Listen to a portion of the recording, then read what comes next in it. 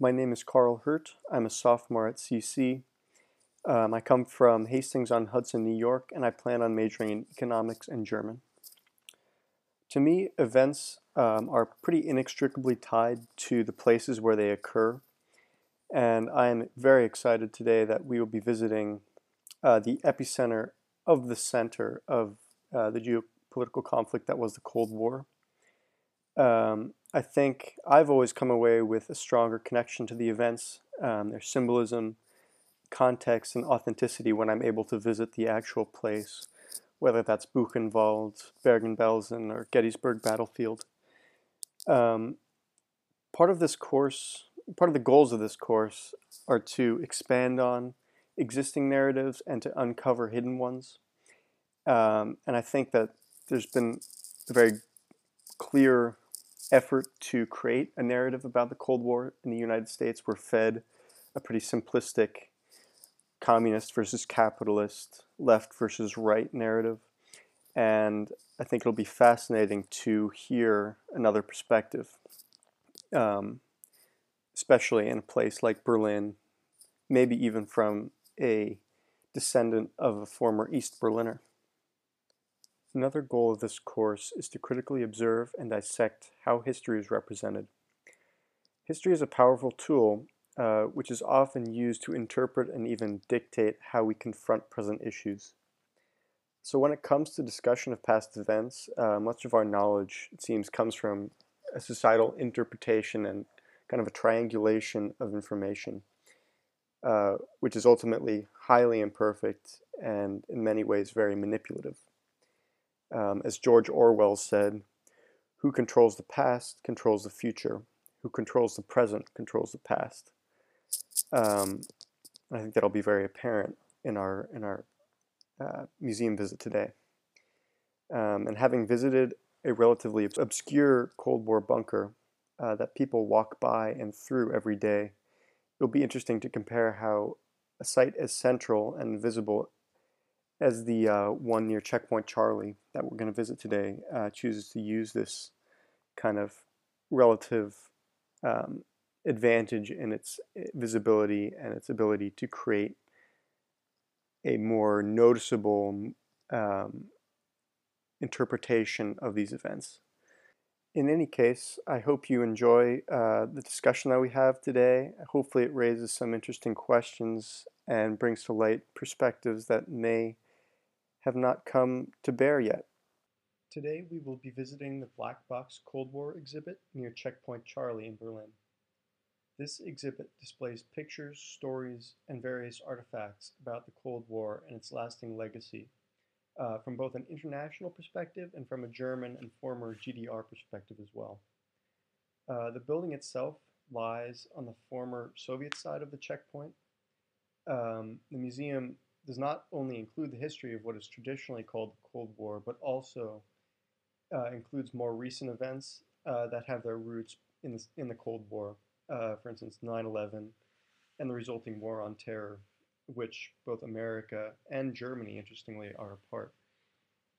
Um, yeah, so the time span that's exhibited in the museum lasts from the end, really the end of the war, World War II, all the way to the modern day, which kind of gives us a sense for the interconnectedness of history and the consequences of our actions and how they live on to the present day.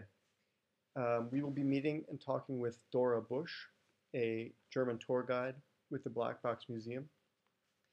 Um, and while this exhibit does not directly discuss the story of specific marginalized people, um, studying the Cold War does provide us with a broad lens with which we can critique the political systems and the societal structures and the narratives that are responsible for marginalizing peoples and places to a certain extent. So in this way, our um, our visit today can tie back into our theme of our course, which is the study of marginalized peoples and spaces here in Berlin.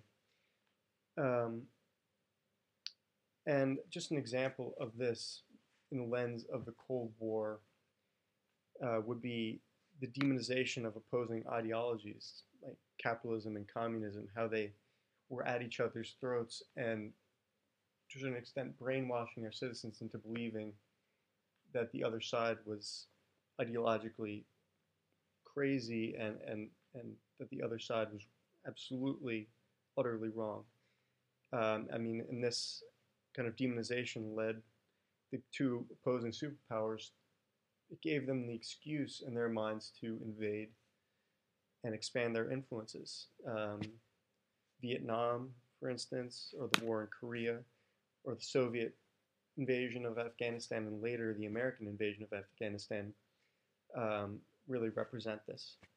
I hope you enjoy the next part of the podcast, which is our meeting and discussion with Dora, and the next part of the podcast afterwards, which is my discussion with two of my classmates. You get to hear our reactions and thoughts about our visit to the Black Box. In the first memorable moment that I've chosen to include, Dora talks about the implications of nuclear weapons and also about mutually assured destruction, which is known as MAD for short. And the atomic bomb is also a very important instrument for the Cold War because it changed the warfare. I have a very interesting text here. You might, if you want, you can read it later on. It's from George Orwell. Do you know him? All of you do know him. And the text is from 1945. So this is just the bomb the atomic bomb had been dropped like 2 months ago in Hiroshima. And he writes about what the atomic bomb means for society. And he's already very, like his view on the subject is very intelligent because he already sees that this difficult weapon that is so powerful but also so difficult to make is going to produce a few superpowers. It's going to produce 2 or 3, he says, superpowers that are going to be able to control the whole world because they have this powerful weapon, and all the other small countries that are not as industrialized, as powerful, as organized, they're not going to be able to build this weapon.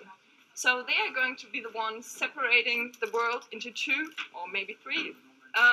Since he doesn't know yet because it's 1945, but he already sees what the atomic bomb can do, and he also already sees what is very important for the Cold War, because he says that there's going to be peace, but it's going to be a peace that is no peace, because there's always the threat of a bombing to happen on about those powerful nations that are controlling and, well, you know, he's all about control and about civilization, so it's also his subject, but I think it's very interesting that he already saw that, and it's also what is important for the Cold War. In the more political and theoretical or strategical saying, you could also name it by a strategy that was like shortened with 3 letters, and if you say it in one word, it's MAD. Has anyone of you heard about MAD? Do you know? Can you explain what it is? It's mutually assured destruction. So the idea that like if one country drops a nuclear bomb, then the other nuclear powers will destroy that country.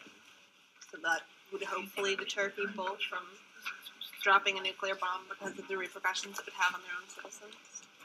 And what it also means is, on the one hand, they assure the other, okay, we're going to be able to destroy you. So that means they always, if one of the powers adds up and they are getting more arms, they're getting their bombs more powerful, what does it mean for the other side? They have to too. They have to too, because it's mutually assured, so if one gets stronger, the other has to get stronger as well. And that leads to what we call the race of arms, and that mainly started in 1950. In this memorable moment, I ask what Dora thinks makes the Black Box an effective learning space. Part of our project here in Berlin is to analyze spaces and how those create a narrative about the history that's told. Today we were in Berlin Underworld, visiting a bunker. And very secluded, like if you walked through the train stations, you wouldn't even know it was there. I guess I'd just like to get your take on what you think makes this an effective space for learning about the Cold War. Actually, that is very interesting because right now it is a discussion how this place, what the future of this place is going to be as well. And I think this place being a checkpoint, being one of those, as we had the tank confrontation at Checkpoint Charlie, that took place right here, and also because the name Checkpoint Charlie is known in the US, it's known in other countries as a symbol of the Cold War, and I think that makes it a very interesting place to actually talk about what happened, what is the Cold War, and what happened internationally, and what happened in Berlin, in the Cold War. And I think people come here and they often don't have an idea what to expect. They might know the name, but they don't know actually what it is. At least I have had that, and like people come here and you're like, okay, oh, they are this Checkpoint Charlie, okay.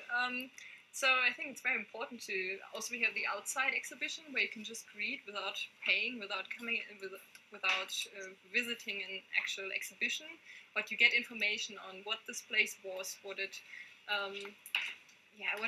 meant for the Cold War, and I think that's why it is very good to explain it right. Like people just stumble upon it and they don't have to actually look for the information. And that's why what I said in the beginning, it's interesting what's going to happen because this area, it is only free because of some investing like banks, bad banks. Yeah. They bought this area because they wanted to build big houses or sell them, or the area to other, they wanted to build, make big money, and that didn't work out. So this area and the one on the other side of the street, they are both just like in freeze, and the BlackBox only asked, like, they have an agreement with the one administering the area, so that they can use it, but only for the time of amount that it takes to sell the place again and actually get rid of the how do you call it? Like when you have your own money, someone. Oh, a loan? Yeah, right. To get rid of those the loans that are like on this territory. But actually last year they thought they found an investor and he was going to build something on this territory.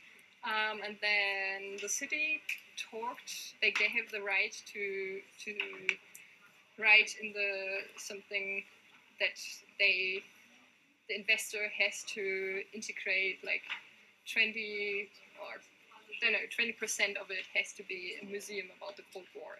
Interesting. So an exhibit will be here. It may not just be this. It is a plan. Yeah. Okay. So that's still not decided, and it's still. We'll see what happens in the next years. But it is the idea that there should be something about the Cold War at Checkpoint Charlie. Right. Yeah. Thank you very much for your time. Yeah. While the museum tour helped me learn more about the history and implications of the Cold War, and was very interesting in its own right, I initially struggled to see how the material in the museum and the topic in general fit in with the goals of our class. It was only upon further reflection after the museum tour that I began to see the connections with the material and the Cold War exhibits themselves that contributed to my course learning. To that end, there are several ideas that I was able to take away from this experience. First, the two very different Cold War exhibits to me served as metaphors for the historical narrative creation process through which history and collective memory are combined and an interpretation of events is created. Berliner Unterwelten, which was hidden in plain sight, offered a whole new level of nuance to my understanding of the Cold War. To me, provided quite a literal example of a hidden space and therefore a hidden narrative. The information and spaces were there, but only for those who purposely sought them out. The BlackBox Museum to me represented the opposite type of narrative creation. It was very public, relatively simple, and fairly easily accessible. Part of it was even free. With its central positioning, that is next to an internationally recognized site, Checkpoint Charlie, its interpretation of history is likely to be the more influential of the two on shaping the historical narrative about the Cold War. The second major takeaway that I had after visiting these exhibits was that the combination of material presented by Dora and the two Cold War exhibits really brought home the unsettling idea that history and facts are highly mutable and relative. And these are things that we can see today in our politics or global politics. And to me, it's just a very sobering thought that whoever is in power, whether it's communists, capitalists, Joseph Stalin or Ronald Reagan, Donald Trump or Obama, these people can, with their publicity and a relatively uncritical populace, an emotional populace, the people in power can change history, can change facts to suit their political ends, to consolidate their own power. And I mean, it takes a lot of effort to go against the grain, to question those narratives when it can literally mean risking your life or the lives of those you love. My name is Carl. I'm here with Britta and Caroline. Could you guys just briefly introduce yourselves? Sure. My name is Caroline. I'm a senior race, ethnicity, and migration studies major and a feminist and gender studies minor, and I'm from outside Chicago.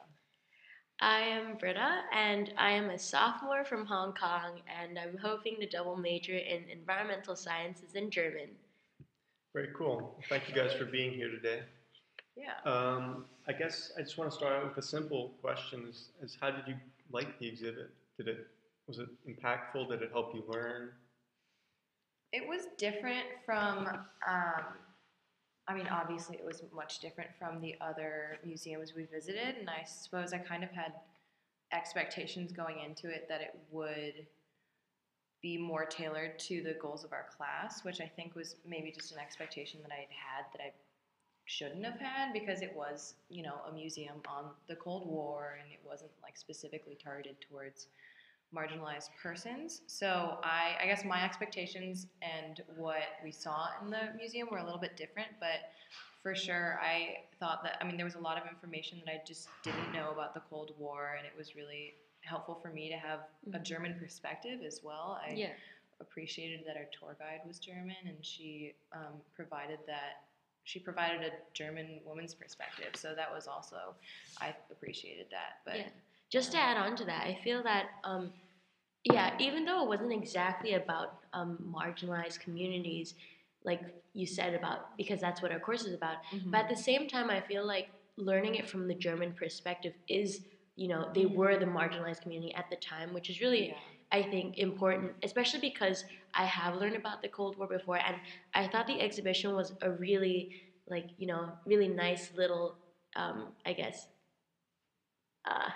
way into seeing into how the German perspective of the Cold War was, especially when, you know, the Cold War was about the U.S. and Russia rather than really about Germany and all, but they were, you know, a part of it. Right, exactly. And I, you know, like when I learned about the Cold War in school, the Berlin Wall was not something that was emphasized as a big part of the Cold War, but being in that museum, it would just like really is a central part of the conflict of the Cold War. And I had never been taught anything about U.S. history or the history of the Cold War in that way. So like you're saying, Britta, it was really important and helpful to have that German perspective and have a different centering of that understanding of history, because, you know, the way that U.S. history is taught to U.S. citizens is like very limited, very narrow in its perspective. Yeah. So. I mean, I agree with all your points.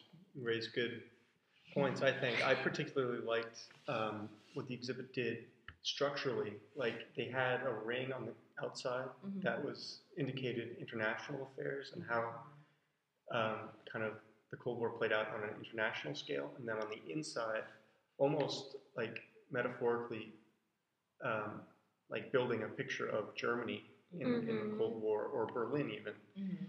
They had the events of the Cold War from a German perspective. So I thought that was valuable. And I also, to me, I always get a deeper sense and appreciation for the events that occurred when I'm actually at the place. And that really brings it home. Yeah. A lot more emotion, a lot more authenticity, I think. You can say, wow, I stood at the place where Soviet and American tanks faced off and literally could have changed the world. Yeah.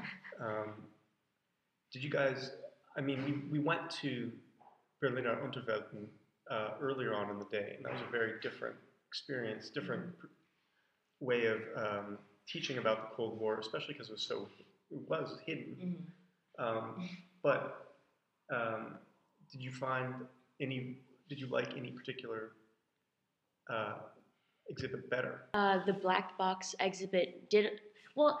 It was better in terms of learning about the general history of the Cold War, and that's why I feel like the Unterwelten tour was great for I guess giving you some backup information and like a different perspective and like especially about the feelings of those who lived at the time of the Cold War, because a lot of the times the tour guide, I forget his name, was stressing. Oh, Craig was stressing about how it's the entire idea of having the bunkers was propaganda. It wasn't actually going to save anyone, because in time of nuclear warfare, how do you know if it can save anyone? And so like it's like from what we learned from the Berliner Unterwelten, we can definitely see how there was so much fear around the Cold War and around the fear of nuclear warfare. However, I feel like if you really wanted to learn about the Cold War itself, the black box exhibition would definitely be, I think, the place to start, because you do get a lot. You get the context, you get the details, and just the Unterwelten tour would be a different perspective. I agree with you. I think they complemented each other really well, and I'm glad that we did both in the same day, because like you were saying, Carl, it's like more, for me as well, it's more impactful to be learning about something when you're in the physical space where the thing you're learning about happened. And so being in those bunkers and like feeling claustrophobic and really closed in was like a really helpful experience to try and connect to what we were learning about in the Black Box Museum. We had the general context, we have an overview, we had, here's sort of a historical telling of the facts here, but it was really great to also be going down in those bunkers to be like, oh my God, if I spent even 2 days in here with like 3,000 other people, I would go crazy, right? Just go insane. So it was, I thought that they both worked really well together. I think our day would have been incomplete if we hadn't done both in the same day. But yeah, I mean, I think the bunkers provided a really good sort of lived, embodied context for what we were seeing as what was going on overall during the Cold War. Because I feel like most of the times when you go to museums, you only get, I guess, the general idea and the general perspective. And that's why, like, a lot of the times you don't necessarily get to hone in on the emotions that they feel at a certain period of time. Because, like, you get that the Cold War was an entire period. It's, like, a long time. But then if you're talking about the fear of nuclear warfare in a place specifically, like in Berlin, then, it was a really good example of being able to feel that. Yeah. Cool. Well, one of the things that I've thought about after the fact, and what tied it in more specifically to our course objectives, which is to learn about marginalized groups and hidden narratives, was the fact that the two different exhibits were made public in such a different way. Like, to me, the Checkpoint Charlie exhibit, front and center, anybody who goes there is going to see, oh, there's a museum over there. And I was thinking, with that power, kind of that advertising power and that visibility, there's an increased responsibility, I think, that the Black Box has to kind of be unbiased as to the greatest extent possible, and really try their best to give a broad picture, which I think they did pretty well. That's a really interesting point that you bring up about visibility, and I think it also has a lot to do with like the accessibility of the different places we went, because with the bunker, you know, we couldn't take any pictures, we couldn't take any videos, and that was because like the tour company had to, you know, purchase the right to give those tours, right? So that makes it much more inaccessible for a wider variety of audiences, and it also makes it more accessible for the tour company itself. So you have, you know, you also have the fact that like they're underground bunkers. Yeah. You know, they're not easy to see. You sort of have to do your research and find that as an event that you, or a space that you want to visit. So I see what you're saying, that like, you know, in terms of like the Black Box Theater is right there. You go to Checkpoint Charlie, it's very much visible, and I appreciated the way they did that, because, you know, it's like if you're going to visit this site of Checkpoint Charlie, you should know the context of what was going on around, you know, why Checkpoint Charlie was created, what was going on in the Cold War, and I agree that they did a good job of making an overview accessible to a really wide variety of people. And which I would agree is sort of the responsibility of the museum to do that, because they have the resources, they have the space for it, and you know, so I think they did a really good job at doing that. And also in the accessibility thing, I thought it was great that they had much of the exhibit was in multiple languages. So especially as an American who does not know as much German as I should visiting here, it was helpful for me to be able to, you know, get a lot out of that exhibit, even though I wasn't a German person. And I guess the Black Box Museum was probably not intended for a German audience or viewers as much, but I think they did do a good job of making that accessible. Yeah, and I also just want to say like that, I guess, because when you like, I guess the bunkers would be like an add-on to learning about the Cold War, you know? It's like people know that these bunkers existed, but it's not the main thing about the Cold War. Like, there was a lot more going on politically than just, you know, the fear that was going on in Germany. Naturally, because it was in the U.S. and the USSR. Right. And it was just like, you know, it seemed like it was in Berlin because that was where the Iron Curtain was, the Berlin Wall. Right. And so, yeah, I guess like, then it really does make sense that, you know, the emphasis is placed on, you know, the Black Box exhibition, because that's where they're telling the history, rather than the Unterwelten tour, because it's just showing a bunker. But I mean, it's still important, yes. Yeah. But Another thing that was fascinating to me was our tour guide Dora talked a lot about the development of nuclear weapons and how that really impacted geopolitics. I mean, really, after you see the effects of Hiroshima and Nagasaki, the whole world knows what's going to happen. And I guess another way, I found to tie this back into our course is the idea of sovereignty and self-determination of small nations. Thing that the U.S. and democracy in general really strives, or at least puts a face on, that they want this to happen in the world. Do you think that mutually assured destruction and nuclear weapons are an equalizing force in geopolitics, or exactly the opposite? I think at the time it was definitely something like mutually assured destruction was to keep it so that, you know, they would hold both parties accountable. So it was like, you know, if one country were to, you know, attack the other, then the other one has the right to do the other, right? But obviously, because they've seen, you know, the atrocities of Hiroshima and Nagasaki, they know, and they themselves don't want it to happen again. I have a biased view of the like Hiroshima and Nagasaki, because I'm Japanese American, so I particularly have a very difficult time hearing people who say that the dropping of the bombs on Japan were justified. I just don't agree, and I would say that argument comes from valuing American lives over Japanese lives. So I have a really tough time with that that argument in general. So and like you were saying, Britta, like during the time, whether it was like the right move, whether it was justified or not, it was happening, right? Yeah. So like mutually assured destruction was, someone was making a nuclear bomb, and if if you didn't want to be bombed indiscriminately, you had to keep up, right? So it's like, was horrifying, especially in light of visibly seeing the effects of just the horror and tragedy and after effects of what these bombs could do. But the countries were doing it. It was inescapable for that to, that couldn't have not been an option, because the bombs had been dropped and everyone was afraid.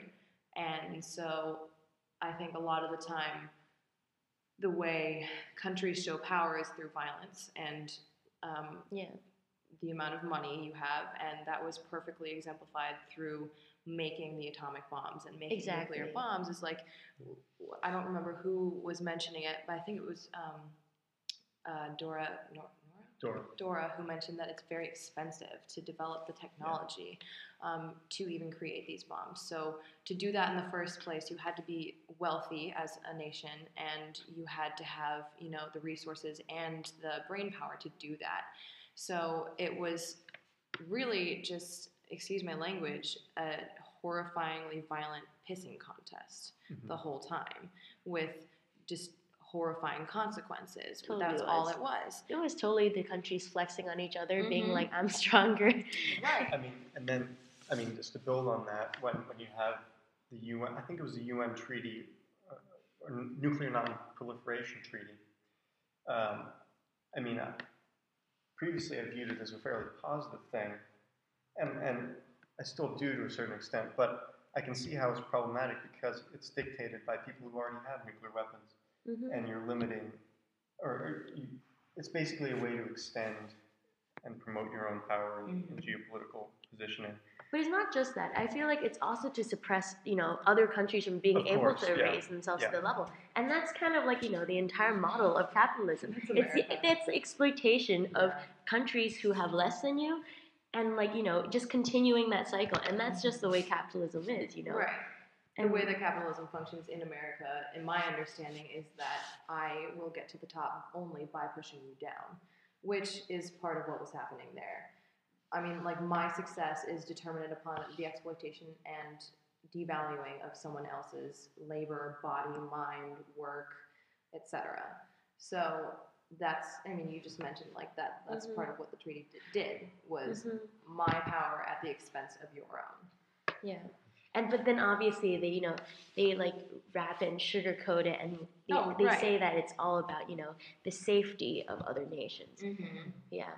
When in reality it's just you're justifying your own desires, your own selfish geopolitical desires. On the other hand, I don't think there's a system that exists that doesn't do that. Right. A governmental system that's in charge of people that doesn't sugarcoat their viewpoints in order to extend their own power. So of course. Yeah. That's what propaganda, departments and industries are for. That's why they exist. You can't just, pull all of this horrible, obviously unjustified, immoral shit and expect to get away with it without trying to make it sound good for everyone else. You know? And it's not just capitalism, but it happens. It happens everywhere. Like in Hitler's Nazi Germany. Like that's what Goebbels did. Right. Yeah. Exactly. That was his whole job. Yeah. And people believed it. People were convinced, right? Like, that's what propaganda does. So another question that this visit to the Black Box gave me, and particularly my observation of how public and accessible it was the idea of who gets to write the narrative. And one thing I noticed was a notion of fabricating, overwriting, or otherwise changing the historical narrative to suit your own political aims and maybe to consolidate power. And I was thinking about this last night, and I stumbled across a George Orwell quote, which, Dora also mentioned George Orwell in our tour, but this one had to do with, well, I'll just say it. It was, who controls the past controls the present. Who controls the present? Wait, who controls the past controls the future. Who controls the present controls the past. So it's this kind of interwoven power dynamic. Mm-hmm. Whoever controls the past really controls everything. Mm-hmm. I don't know. What do you guys think? Can you respond to that in the context of kind of our visit? And Yeah. I mean, I hadn't thought about this until you had just mentioned that, but I wonder who funds the Black Box Theater. I mean, I don't know. Do you know? I don't know, but I just want to say that the Black Box exhibition was not free. Like, Yeah. it just seemed free to us because we walked Right. in and we Yeah, had no, I tickets. know. That's a good And point. that's By the thing. accessible, I mean it's easy to walk into Oh, of and course. see. No, but it's like it's accessible that you're able to walk in and see, but it's not like it's accessible in the sense that all the Holocaust memorials / museums in Germany are free for everyone to go to. Right. Yeah, It's that's like a not, good point. and that's not the same type of accessibility. Like it's like for this exhibition, you can only if you want to see it, then you can go. Right. Like it's accessible in that sense, but it's not like anyone can learn at any time.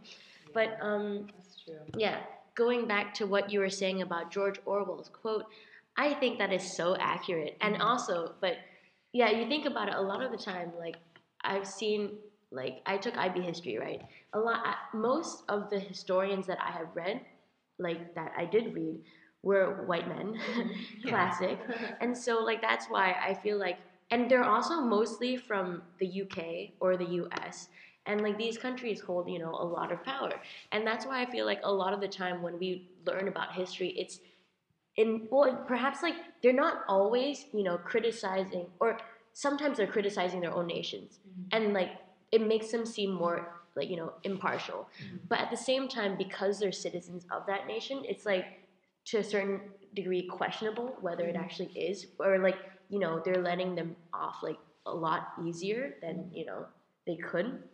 Yeah, it's like how like a lot of the times when you're learning about how why like so many people were against the Weimar Republic when World War I ended, was because a lot of Germans were angry at how they surrendered and had the war guilt clause when they felt that they felt that they weren't over with the war, and it's the same thing about how people write that, and they thought that reparations were too harsh, but a lot of like people from France, for example, were like, they're not harsh at all, and the UK was like, yeah, they're okay, but obviously Germans themselves, because it's a reparation kind of thing placed upon them, they would be like, it's harsh, so that's why it's all like, very subjective, and so I think that that's one thing to think about, especially when you're talking about the perspective of things. But I also think, yes, people who have the power to write about the past have the power to change the future, because that's how people generally who don't think about this critically are able to view the past and thus shape the future. Right. Yeah. And it's for me, something I'm thinking about too is like whose narratives are valued, whose narratives are allowed to be distributed, and what sort of agenda do those narratives serve, right? So a lot of tellings of history serve a particular goal, and like I was just thinking about the Black Box Theater. What was their goal? What were they trying to do with the information they were giving to us? Were they trying to commemorate a history of like violence and conflict? And if so, why? What was are they trying to take responsibility for that history, or are they, like we were reading in one of our first articles about the new Jewish museums, are they commemorating with the goal of trying to absolve themselves of accountability and responsibility? So I don't know if I know the answer to that question. I haven't really thought about that much in terms of the Black Box. But I mean, I was thinking about this a little bit, and I think the fact that we had a tour and a tour guide, and our group had a kind of orientation and goal, really kind of shaped our experience there. Because I don't know how much credence we give to the curators and how like what the knowledge is there that they're exhibiting, but when you have a historical narrative here, but we were able to put our own lens on it, look for things that we wanted to look for, ask our tour guide certain things, and I think that helped shape our experience in a more meaningful way. Yeah, I just wanted to add a quick anecdote about. I read a book about Stalin. It's called Breaker of Nations. Terrifying book. Worth reading though. But there's this anecdote. He had a photograph with a fellow comrade And later on, Comrade falls out of favor with Stalin. He got photoshopped out. Got photoshopped out. Classic. And replaced by a tree. It Oh. was like a little photo. It was like, Yeah. I don't know if it was even published. But I mean, to me, that really speaks about the power of changing history. Like, if you're looking back through the archives later on and you see a photograph of Stalin next to a tree, you're never going to think that. Right. You won't But at the same time, it's not like obviously it's not just Stalin. Hitler also did that. Mao also did that. Right. A lot of these leaders did that, and that's why like that's scary. That's a scary thing about extremist parties. Because I think Heidi mentioned on another tour as well that like they had a previous tour guide who, you know, was giving them a lot of information that was like very clearly biased and racist and just like very problematic. Mm-hmm. And you know, it was on the women's perspective tour actually, because Heidi was talking to Penn about this, and Heidi was like, I actually feel bad for not for our own class, because you know we had the time and space to unpack that and you know talk about why that was problematic. But for the other people on the tour, they're going to take that for granted. Oh, yeah. And they'll never question that information, and that's going to be their understanding of that history.